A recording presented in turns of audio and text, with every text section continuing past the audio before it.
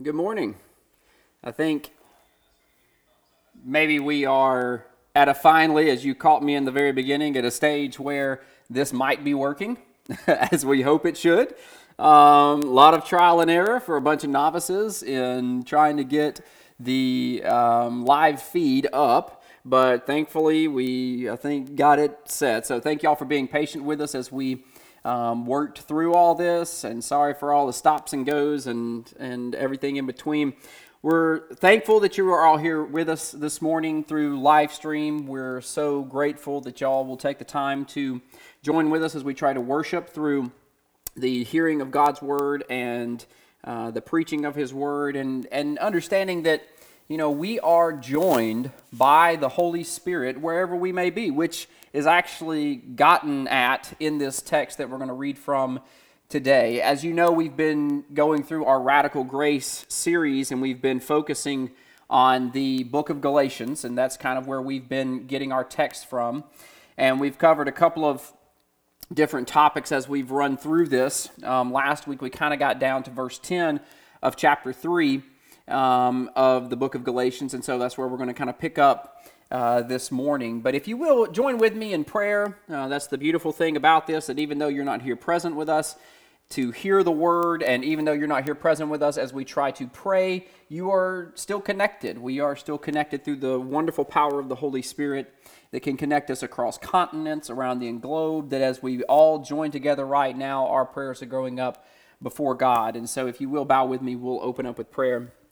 Father, we thank you for your wonderful blessings in our life, and we thank you that you have gathered us here together this morning at this time to glorify your name through the preaching of your word, through the hearing of your word, to read it, absorb it, take it in, enjoy it, rejoice in it, Father, of this wonderful gospel, this wonderful message that you've given us of your salvation, your deliverance, your peace, and the joy that you have provided for us in it. We pray, God, that you would please be with us here this morning as we try to glorify you in, again, going back to your word, opening up the goodness of it, and sharing it but amongst ourselves and with anyone who's listening. And also, God, for our own edification, to encourage us, lift us up, and work in our hearts. So we pray for that work of the Holy Spirit. Holy Spirit, we pray that you would be with us here and everywhere we are together, gathered this morning, and that through your wonderful, amazing, omnipresent power, that you would join us all together before your throne to glorify your name in all that we do. So bless the reading of the word, bless the preaching of the word, and the hearing of the word, that it will be fruitful and that it will work in our lives. We pray that you would be with all those who have lost in recent days. We pray for those who are dealing with illnesses and suffering, and those who are depressed and scared in this current time. We pray for those who are working hard still, and we pray for their protection. And we pray, God, that you would just forgive us of our sins. And we ask all these things in your name, Jesus. Amen. All right, so we're going to open back up to Galatians chapter 3. I'm going to read down to verse 10 just to kind of refresh us where we're at. And again, remember that the kind of main theme that Paul was getting at with this was you have been set free by Christ. What Christ did set us free from a lot of things. It saved us from hell. It saved us from death. It saved us from the enslaving power of sin.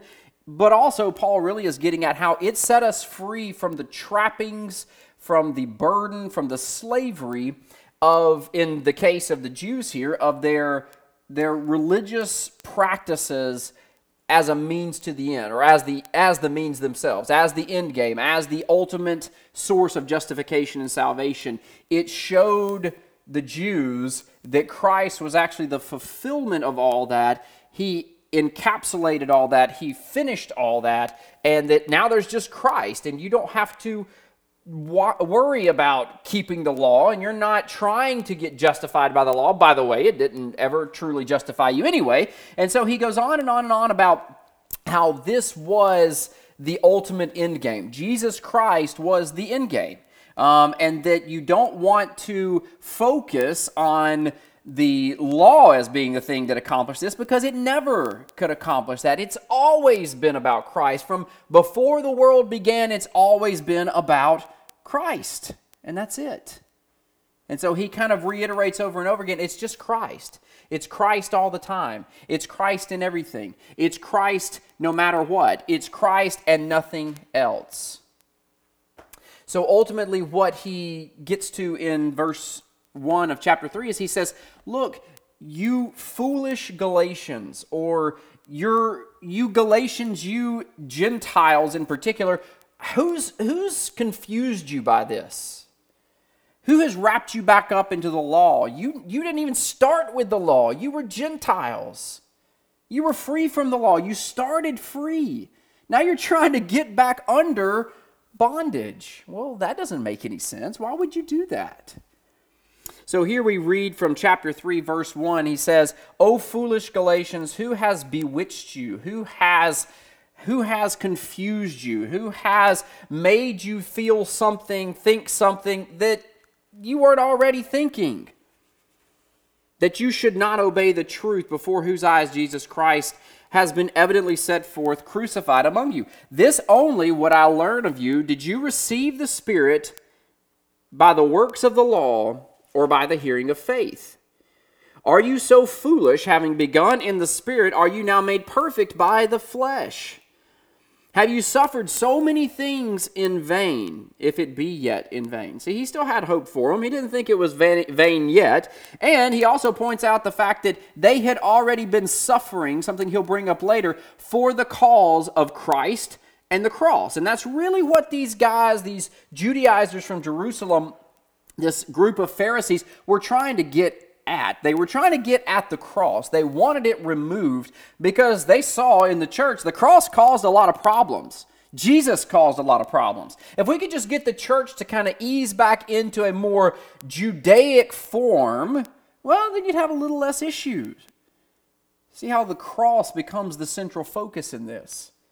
So they wanted to remove the cross. And he's saying, have you suffered so many things for the cross in vain now as you're trying to kind of move it off to the side and go back to Jewish law in circumcision as your source of salvation? That seems a little contrary. Why would you give up the very thing you've suffered so much for?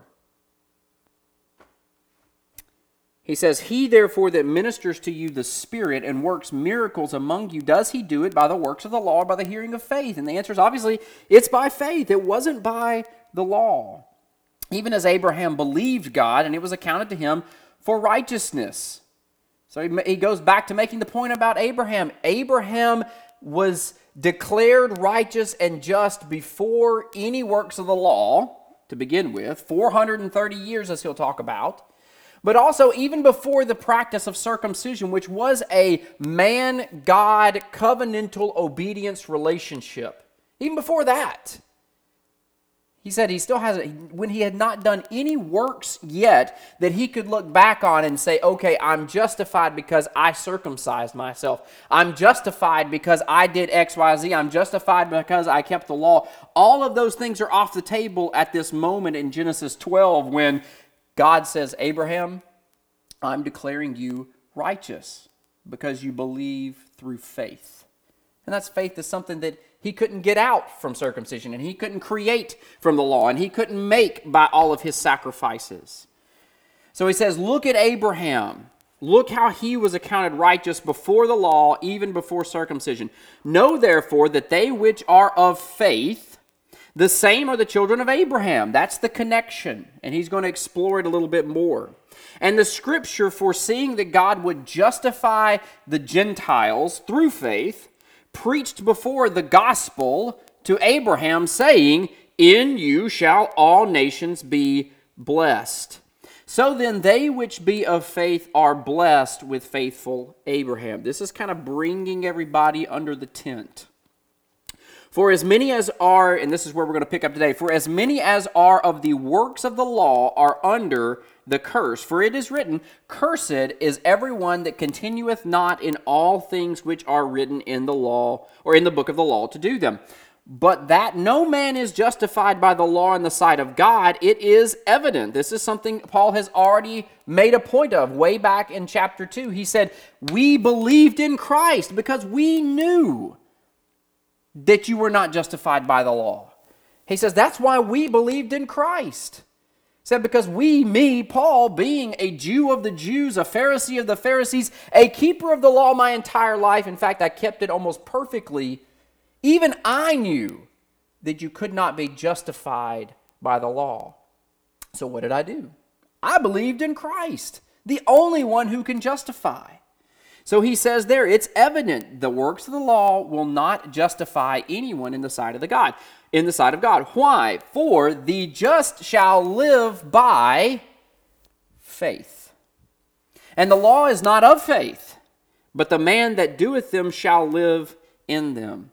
Christ has redeemed us from the curse of the law, being made a curse for us. For it is written, cursed is everyone that hangs on a tree, that the blessing of Abraham might come to the Gentiles through Jesus Christ, that we might receive the promise of the Spirit through faith. So that's where we kind of grab this chunk of text from 10 to 14 this morning, and this is what we're looking at. So the context is that, as we saw last week, following the law will not justify you.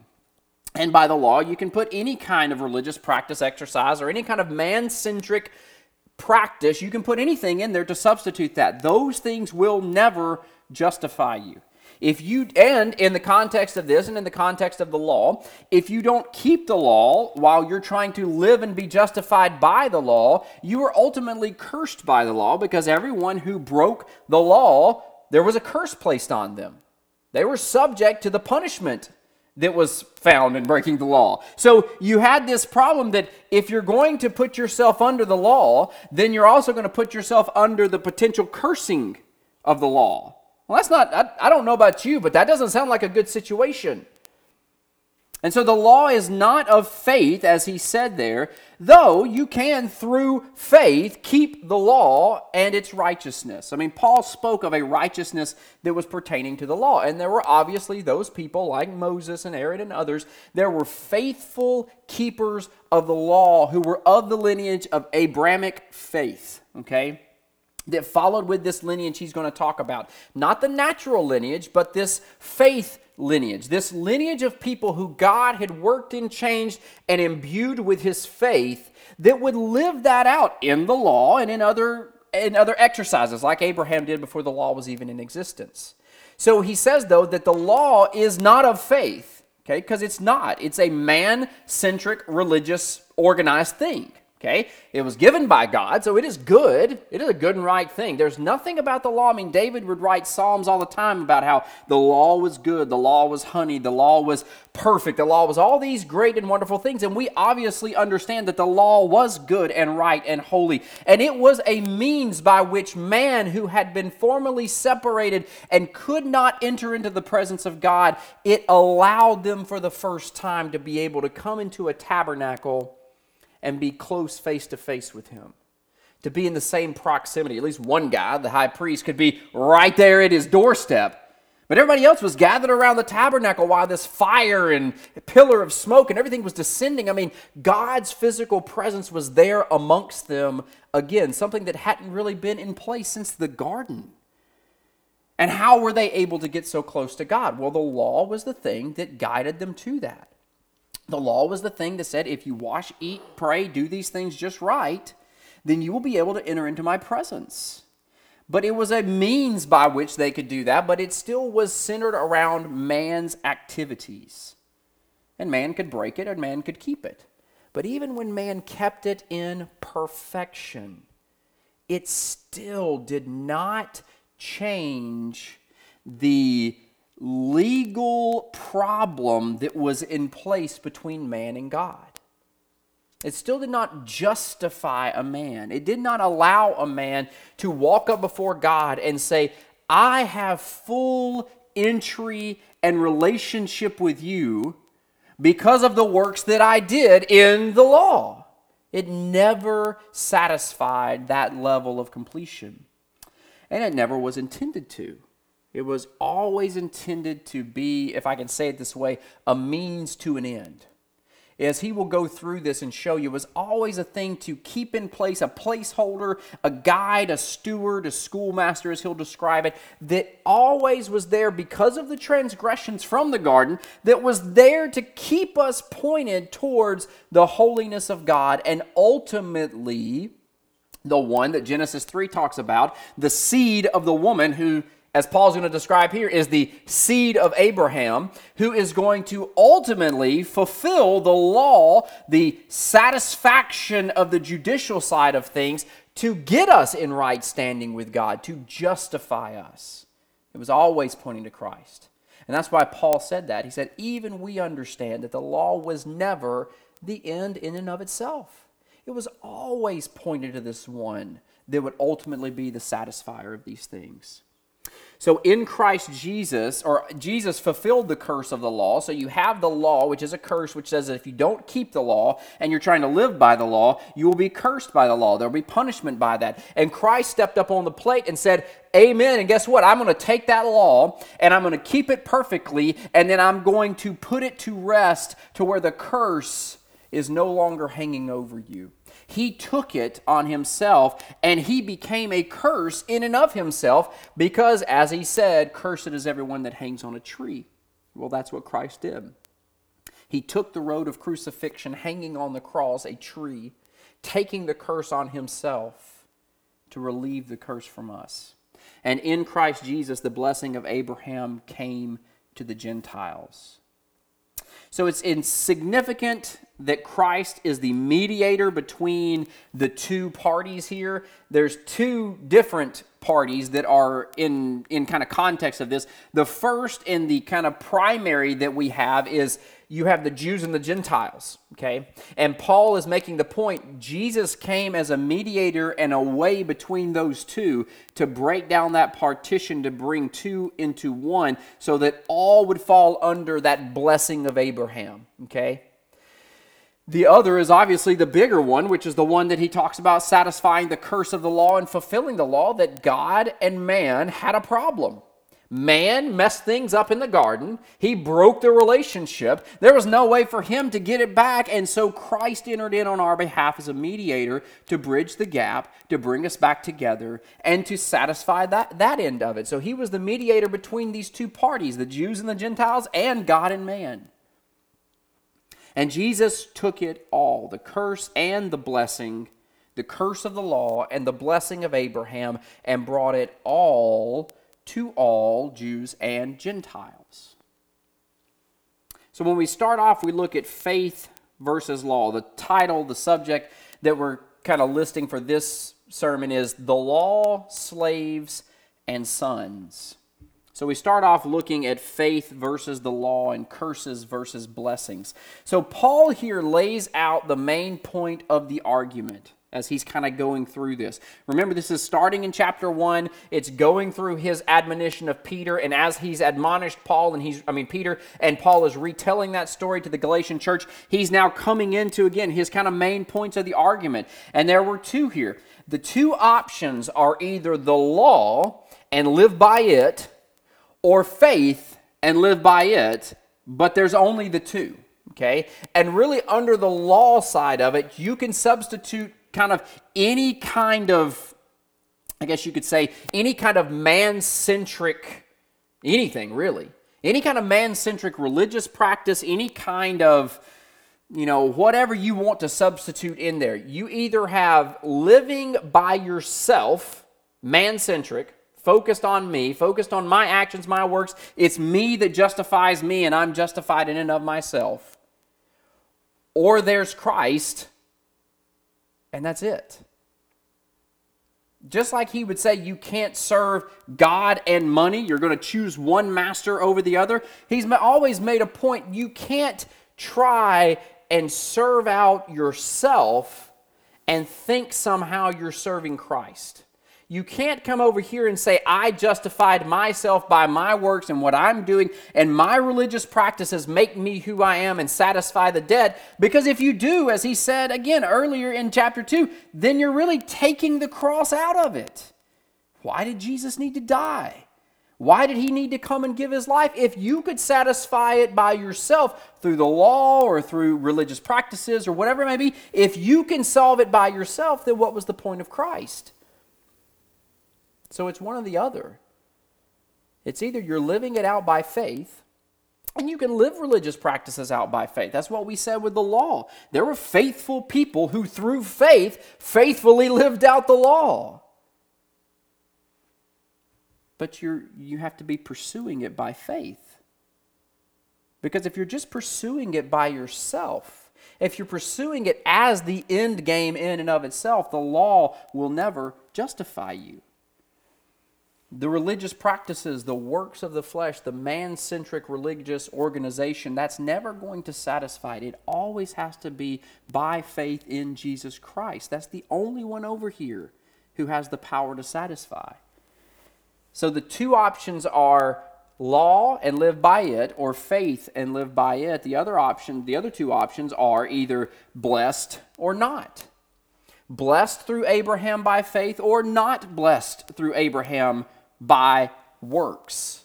And he lays that out a little bit more as he gets into this. There's the two kind of parallels that you'll have running there. The people who thought in the Jewish practice and the Jewish lineage, I am part of that blessing that was described in Genesis to Abraham because I'm naturally born as Abraham's seed. And what Paul is going to argue by what Christ did is that that's all well and good, and there is a natural blessing that God placed on Abraham's descendants. Even Ishmael was blessed in one way. He says, but that's not what we're talking about. He says there is a spiritual lineage that follows through faith, that as faith was given to Abraham, faith was given to Moses, and faith has been given on down the line. Faith is embodied in Jesus, and faith is given on to us. He says that's the lineage we're actually talking about here. That's how through faith Jesus provided the blessing to even us, to Jews and to Gentiles. So he kind of merges this into, it's either through faith and you're blessed with faithful Abraham, or it's through your works and natural lineage and there's no blessing. So it either has to be through faith, through Christ, through him and him alone, because if you try to put man in that place, he'll never stand up. So he highlights a verse here that comes from Habakkuk chapter 2, says, the just shall live by faith. The just shall live by faith. And Paul quoted this verse, which does come from Habakkuk chapter 2, verse 4. And it's in both his Roman letter and his Hebrew letters. They emphasize the reality as expressed in Habakkuk that the just, those who are justified, those who are righteous, shall live by faith. Okay? Now, the justified will live by faith, which means they cannot be living by works. All right? That's what Paul is arguing here. What has been said before, as he's referencing Habakkuk, and what he references in Romans and what he references in Hebrews, is he's making the point, it's always been by faith. Abraham was by faith, not by works. Moses was by faith, not by works. On down the line, we're by faith, not by works. It's not by your actions. It's not by your religious practices. It is all still by faith and in Jesus Christ.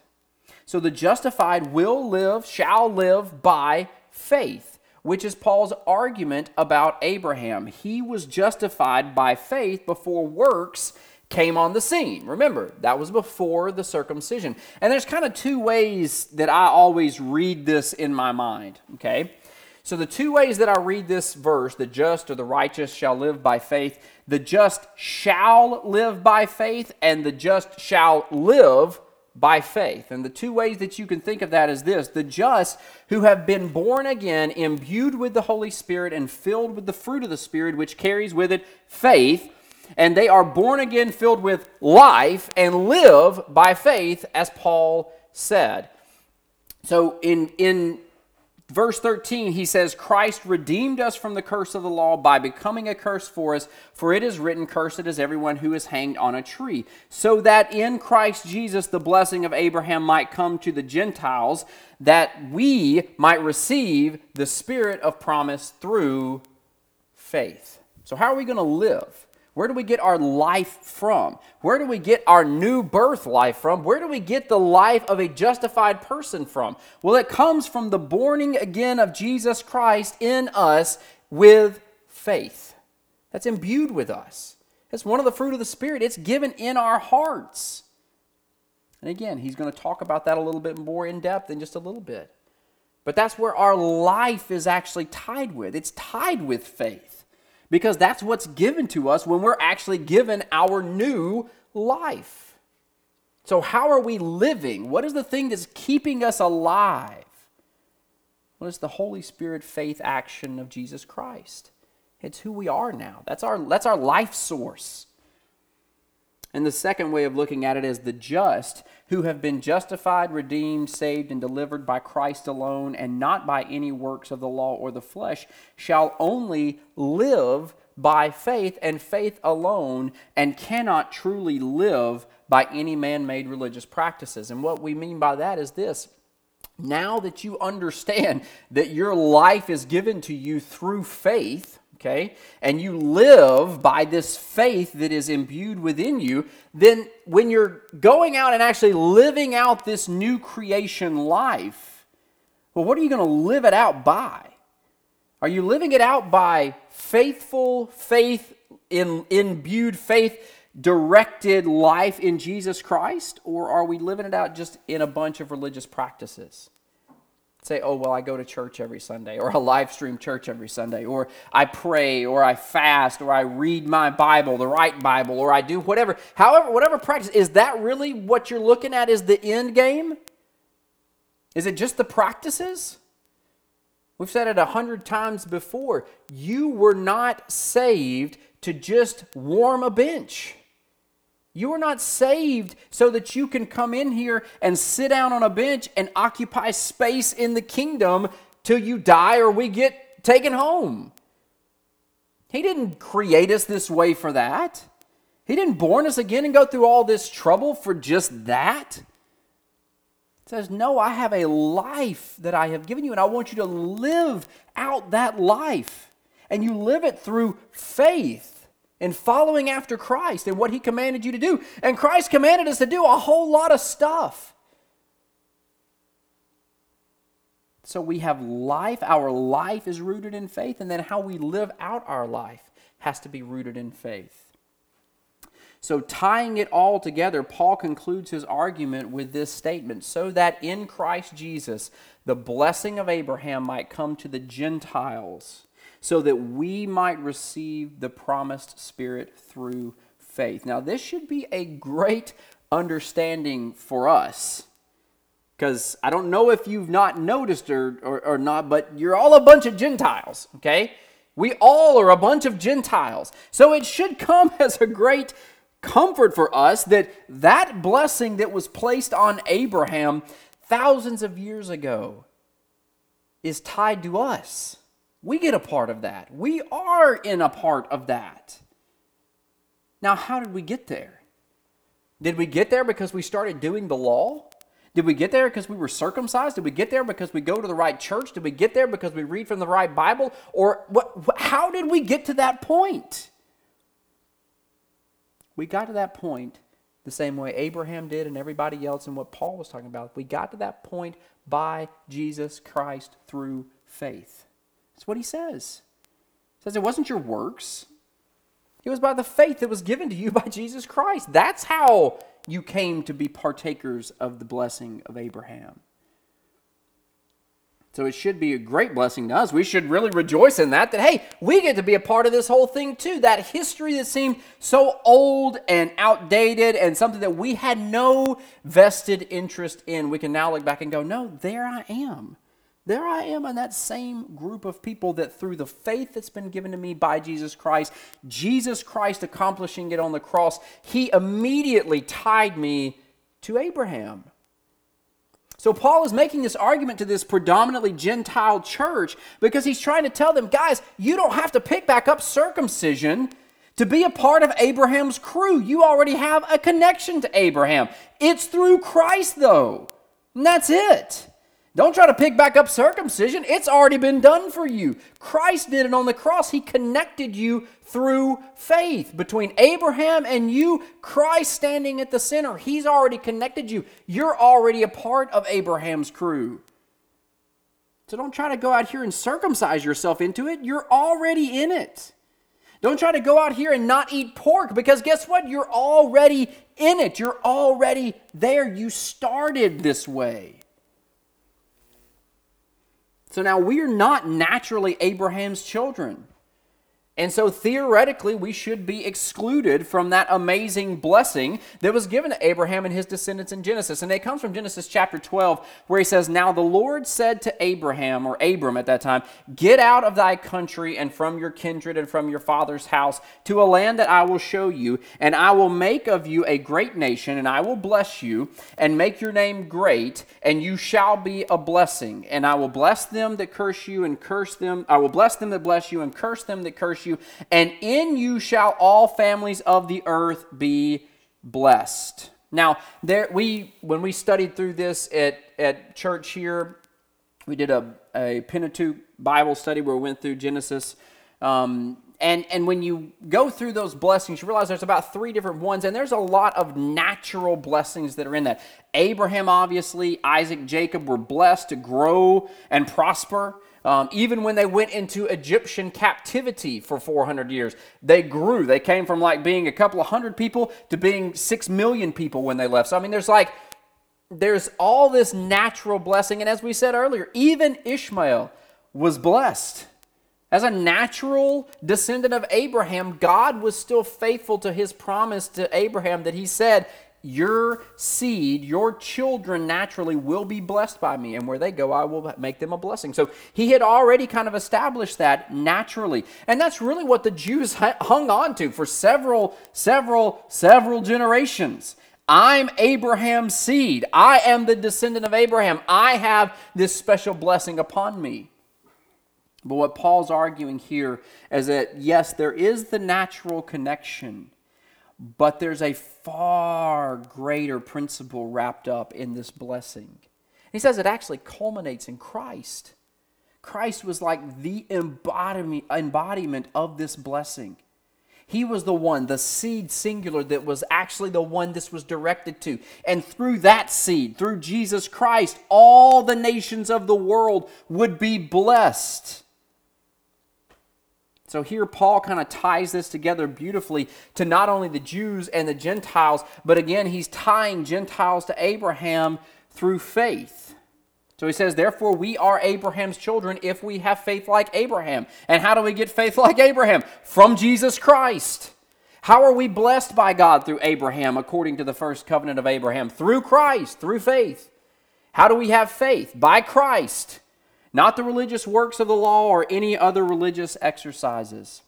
But also, what was Abraham's example? His faith was on display in his belief. And how are we the children of Abraham? Through our faith that's given to us by Christ that should be displayed in our belief. And how was Paul saying he was a child of Abraham? He tied it back not to his lineage, not to the law, but by believing in Jesus Christ. Testifying to the faith, showing it was of faith that tied him to Abraham and not just his natural lineage of the tribe of Benjamin, circumcised on the 8th day and a keeper of the law. So then he gets into verse 15 and he says, "Brethren, I speak after the manner of men, or I speak in a fleshly way, though it be a man's covenant," talking about Abraham and talking about Abraham's covenant and about the law that was going to come. He says, though it be but a man's covenant, yet if it be confirmed, no man disannulleth or addeth thereto. Now to Abraham and his seed were the promises made. He says not, and to seeds, so he's specifying he was speaking to a singular entity, not a plural, as of many, but as of one, and to your seed, which is Christ. So here's how he kind of ties Christ to being the pinnacle of all this. And this I say, that the covenant that was confirmed before of God in Christ, the law, which was 430 years after, so after the promise was made to Abraham, 430 years, that's when the law was actually confirmed, cannot disannul or cannot make null and void the promise that was made. Okay, so the law that came did not affect the promise that was made to Abraham. Okay, that's what he's getting at. For if the inheritance is of the law, it is no more of promise. But God gave it to Abraham by promise. So the point he's making there is he's saying the promise was made to Abraham, not the law was made to Abraham, okay? He's saying it's not by the works of the law that Abraham is able to receive the blessings that he had been promised. It was by promise. God said, I'm going to bless all nations in your seed. And as Paul explains here, he's pointing to Christ. So the promise is still going on. The promise is still in effect. The promise is still fully capable. The law does not change it. And what Paul is arguing here is he says, the law didn't come on 430 years later and all of a sudden make it not of promise, but by works. It wasn't all of a sudden God said, I'm going to bless Jacob and this lineage, and that's how all this blessing is going to come. And then 430 years later go, you know what, but actually that promise seems a little weak. So I tell you what, we're going to kind of set the promise side of it to the side, and we're going to kind of pick up on the law. And now if you just keep the law, the promise will be yours. The blessing will be yours. No, he says the promise is still in effect. The law didn't change that. The promise is still the promise, which is a thing that is solely of God and given by his discretion. God said, I will bless in you, your seed will be a blessing to all nations. Well, who's going to make that seed a blessing? Well, God is. Who's going to organize all this? Well, God is.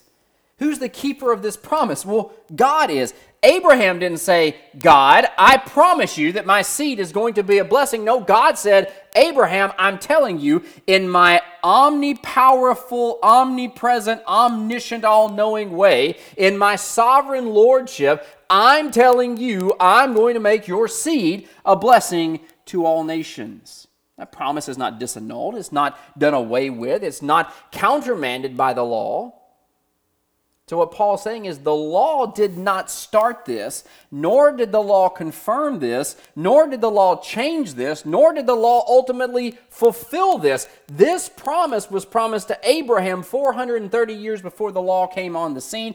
It was promised before even circumcision was on the scene. And it is kept and fulfilled in Christ Jesus by God in the absence of any kind of man-made, man-organized religious practice. Now again, Christ kept the law. He fulfilled the law. But the law was not the thing that achieved salvation. The law was not the thing that achieved justification. And the law was not the thing that achieved the promise. Christ was. So he explains that it is not done away with by the law, but then you have the natural argument that's made, which again, as Paul is preaching this to Gentiles in this church, he's also preaching it to the Jews that are part of this church as well. And he's kind of preaching it broadly for us as well. The law is not a bad thing. The law is not a negative thing. The law is not something we look at and go, oh, God really goofed on that one, or we don't have to listen to it, or it holds no principles or powers over our lives anymore. That's not what Paul was arguing. Because Paul makes the point as he goes forward, what was the purpose of the law? If it wasn't needed for the promise, why was the law put in place? And he's going to answer that. In verse 18, though, he says, for if the inheritance comes by the law, it no longer comes by promise, but God gave it to Abraham by promise. If the inheritance was by the law, then it was by the man-centric organized religious practices. Then in reality, it wouldn't come by a promise like was given to Abraham. It would come by man's religious practices. Man would be the originator of the promises. However, Paul makes the point here, God gave it to Abraham by a promise. To again put it all back in God's hands. It's not by man's works, it's by God's works. That's how this is achieved. And God, who is faithful and righteous and just, says, hey, I promised it to Abraham, it's going to be done. What I say will come to pass.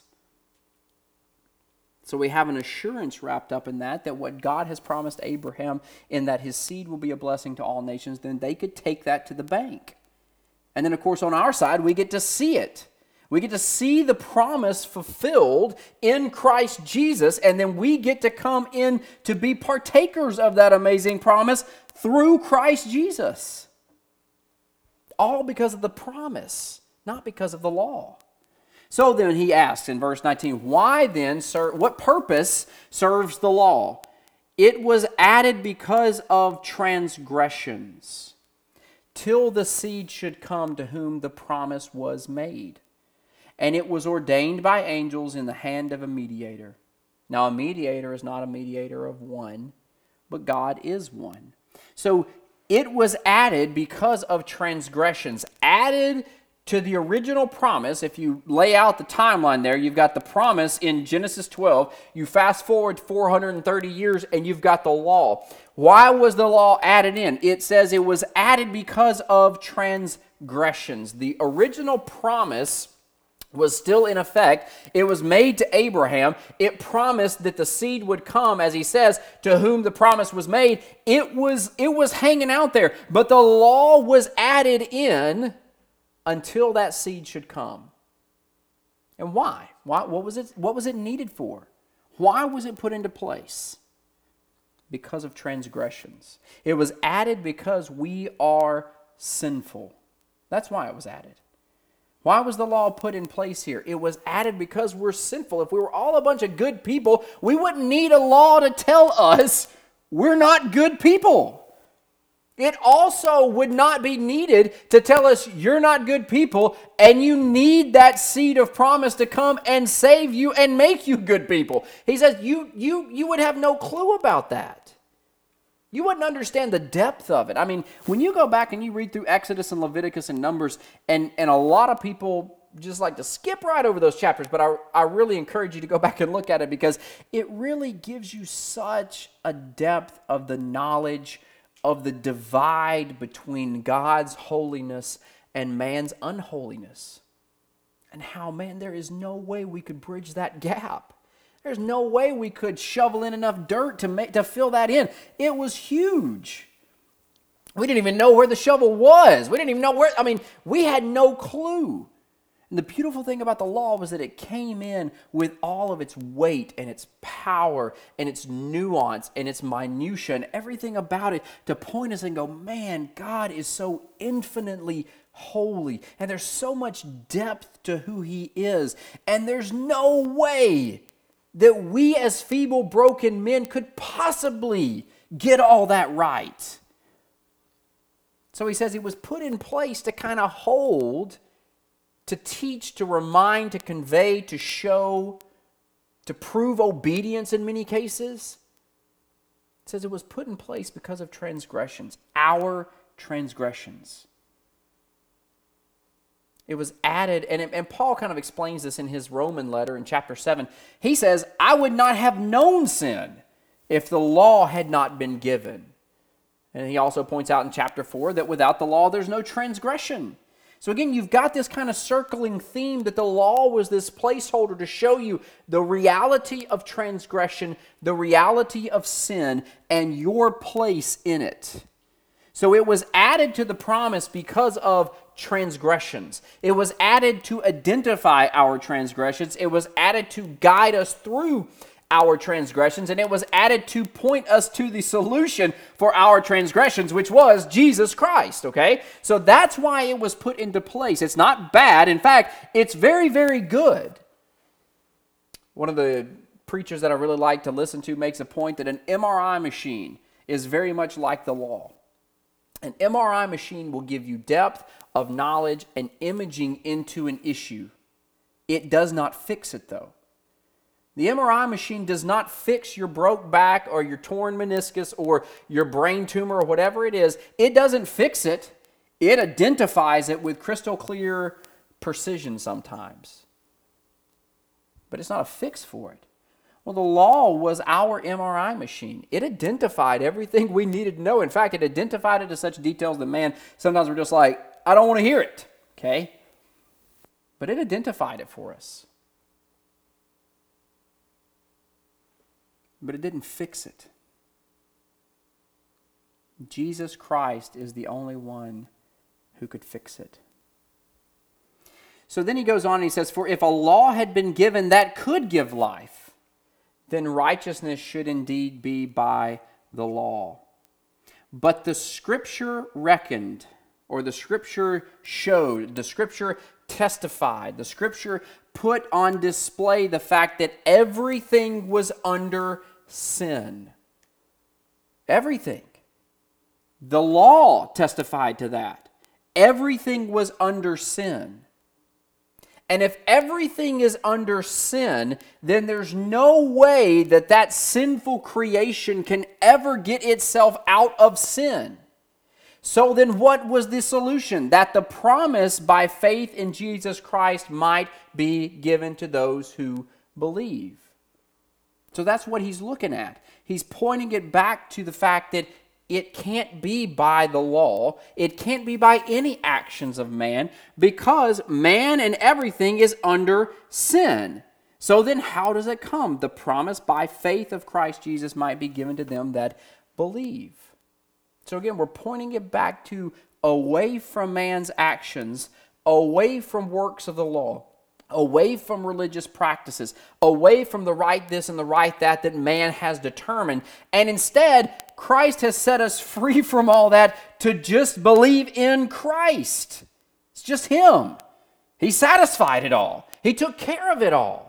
He removed the curse. He joined in the blessing. He did all of that so that the promise might be by faith in Christ Jesus, or in Jesus Christ, to those who believe. But before faith came, we were kept under the law, shut up unto the faith which should afterwards be revealed. Wherefore the law was our schoolmaster, our guide, our teacher in that, to bring us to Christ, that we might be justified by faith. But after that faith is come, we are no longer under a schoolmaster. We're no longer under the tutor. For you are all the children of God by faith in Christ Jesus. For as many of you has been baptized into Christ, have put on Christ. There is neither Jew nor Greek, there is neither bond nor free, there is neither male nor female, for you are all one in Christ. And if you be Christ's, then are you Abraham's seed and heirs according to the promise.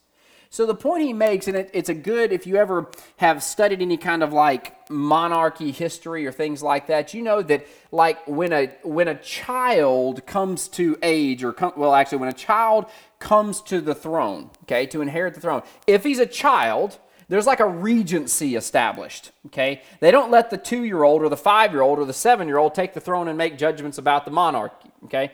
They're kind of smart in that, and I can testify, having an 8, a 6, a 4-year-old myself, I hope they would never ascend to a throne and make, big boy decisions. So there is this principle that is in play, that they recognize children may not be the best people to rule and govern, okay? So they establish a regency. Why? To kind of govern for the child while the child is being tutored up till the child reaches an age of competency, okay? That's how sometimes I think about the school teacher mentality here. It was placed for our transgressions. It was there to teach, in particular, the Jews in this time. It was there to teach them, but then again, there was a lot of Gentiles who came into the Jewish fold in all this.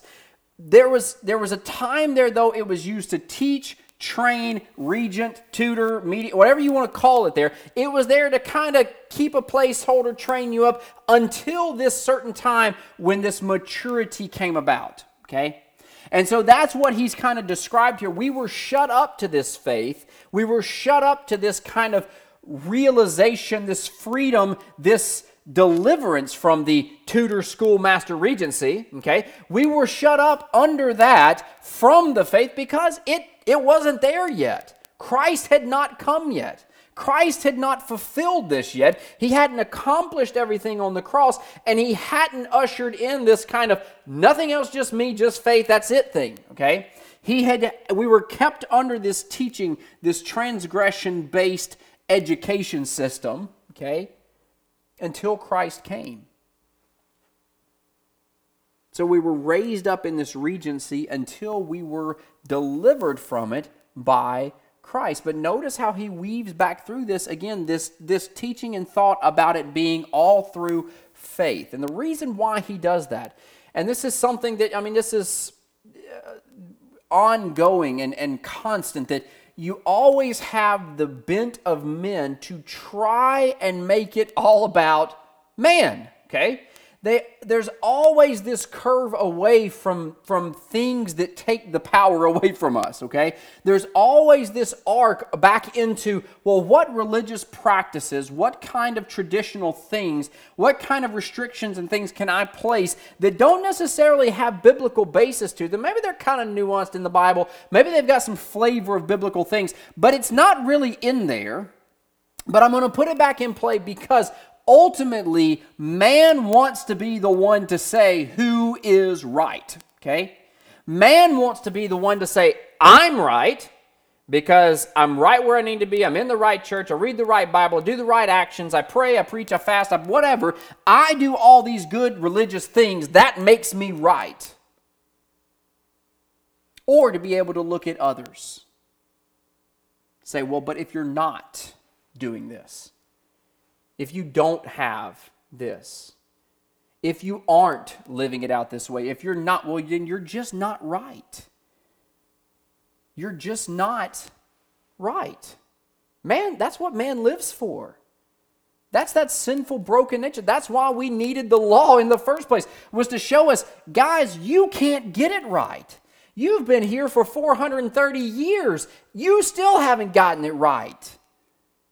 You've been here. You never are going to get it right. It's always going to require some kind of intervention of God. So that's why he constantly points it back and keeps reiterating. The law was our schoolmaster to bring us to Christ that we might be justified by faith. But after that faith is come, we are no longer under a schoolmaster. For you are all the children of God by faith in Christ Jesus. For as many of you as been baptized into Christ have put on Christ. Therefore, there is no more Jew or Greek. There's no more racial division. There is no more slavery versus freeman division. There's no male or female division. There's no superiority complexes. There's no preferential treatment. There's no Russian, Greek, Jew, Gentile, Asian, African. There's none of that. There is all one unity in Christ through faith. Why does he keep making a point of that? Because faith is the only thing that did not come from you. Faith is the only thing that you didn't work out on yourself. Faith is not a work of your flesh. Faith is not something that you did the right number of prayers and fasted enough times and went to the right church and read from the right Bible and all of a sudden you gained faith by your works in your possession. Faith was the thing that was given to you. Faith was the thing that was put in your heart by the sovereign work of Christ. You didn't make that happen. As awesome as you are, as big of a prayer warrior as you are, or whatever you want to say, as many caps you've got on your head, as many stars as you've tried to place in your crown, you still could not accomplish that. The only person who can do that is Christ. So that's why Paul keeps going back. You keep going back to circumcision. I'm telling you, it's got to be by faith. You already have it. You've already been given it by Christ in the absence of all of these religious practices of the Jews. Don't try to go back to that. Number one, you never started there. Don't try to adopt that. Don't try to take that on as the means to the end. It's not. Christ is the means to the end. He's already accomplished it for you. You already see the results in you. Did you start by the Spirit or did you start by the works of the flesh? Paul has made the argument for them. You've already been exercising in this. You've already been given faith. You've already believed. You've already been baptized. You've already received the sealing of the Holy Spirit. You already have all that. What can this stuff offer you? Except the satisfaction as a man that you did something that you can brag about. That's what he talks about with Abraham. If it had been of works, if it had been of Abraham's circumcision, Abraham would have had something to boast about. But it wasn't by Abraham's works. He just believed by faith that was given to him by God. So he said it wasn't his works. What anything Abraham did? There's no actions that Abraham did. He just believed. How did he believe? Because he had faith. How did he get faith? Because God gave it to him. So Abraham was completely left out of that equation as far as from works or actions or things that he could do to kind of make God like him. There was none of that. So however God saw fit to put the law into place, it was to guide us to Christ, to show us Christ, to teach us about Christ, and to point out that it has always been through faith in Christ, going back from Abraham to us. Faith is this bridge that removes man from the equation. So we are under faith. We are out of school. We are under Christ. He argues that you are a child of God by faith in Jesus Christ, not by the works of the law or any other man-centric religious practices. And he even goes on to say, and your baptism is an expression of this. You've put on Christ in that. Your baptism is an expression of you putting on Christ and Christ alone. Now the problem is, again, just like with baptism, you can take baptism and put it on a pedestal as that religious practice that's like the thing that you have to get right. You can put it up there just like they did the brazen serpent back in the wilderness, or like these Judaizers are doing with circumcision. And you can say, oh, but if it's not by the right man in the right place, in running water, by a stream, in a creek, in a brook, in Jordan, wherever, if it's not done this way as man has clarified it, then you're wrong. You're not right. And what Paul was arguing here, it has nothing to do about all that. It has everything to do about you putting on Christ. That's the end game of your baptism. It's not just another religious practice of Christians. It is you putting on Christ. It's you testifying. It's not by my religious actions and practices. None of those have ever saved me. It's only by Christ. So for the Gentile church, he's asking the question, why are you? Who are you? Why are you, who are already justified, already delivered, already saved, already children of God, already recipients in the promise of Abraham, and this occurred prior to any of the law-based man-centric practices, why are you trying to go to the law? You've already been brought to Christ. You're already following Christ. You've already received the Spirit. You're already there. Enjoy where you are. Don't try to add back in religious practices. Just enjoy Christ. He's already taken care of all that for you. Don't try to get right with the Jews. You're already there. You're right with Christ. Christ is the only one that matters. And so then he talks in that beautiful unity verse about how there's no more Jews, no more Greeks, no more women, men, no more. We are all one in Christ. So whereas the life that Christ has given us, the life of the law, the life of returning back to man-centric practices will bring us under a curse, because when we fail in them, we're cursed by them. That's just the reality of it.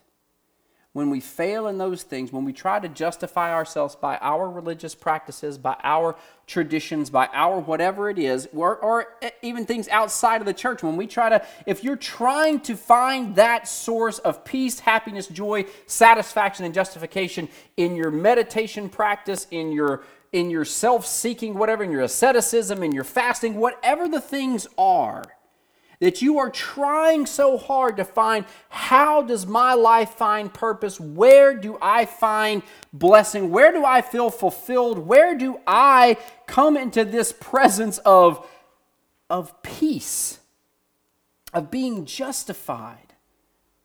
Where do I find that? Your religious practices aren't going to do it. Your religious exercises that are meant to gain enlightenment and help you transcend this mortal entrapment all lead back to the self, to you. And if you have not ever realized anything in your life, realize this, that you can't fix you. You broke you, and you can't unbreak you when you are broken. You need a mediator, you need a fixer, you need someone on the outside through knowing you intimately on the inside to come and fix you. The only one who can, has, and will is Jesus Christ. So believe in Him. Trust in Him. Find your justification in Him. Find your satisfaction in Him. Find your enlightenment in Him. And find your peace in Him. So I hope this has been beneficial. I'm sorry I ran a little long. If you would, bow with me. We'll close out with prayer. Father, we thank you and pray that you would please help us as we try to live out our lives in faith, following you and you alone, not relying on our own works, our own religious practices, or how awesome that we are, because we really aren't. The only way we find our true source of identity, purpose, happiness, joy, and fulfillment is in you. So please, please help us. Remove the idols from our heart. Focus us through faith in you and you alone as the source of our salvation, justification, and peace. And may God bless us to work on this week.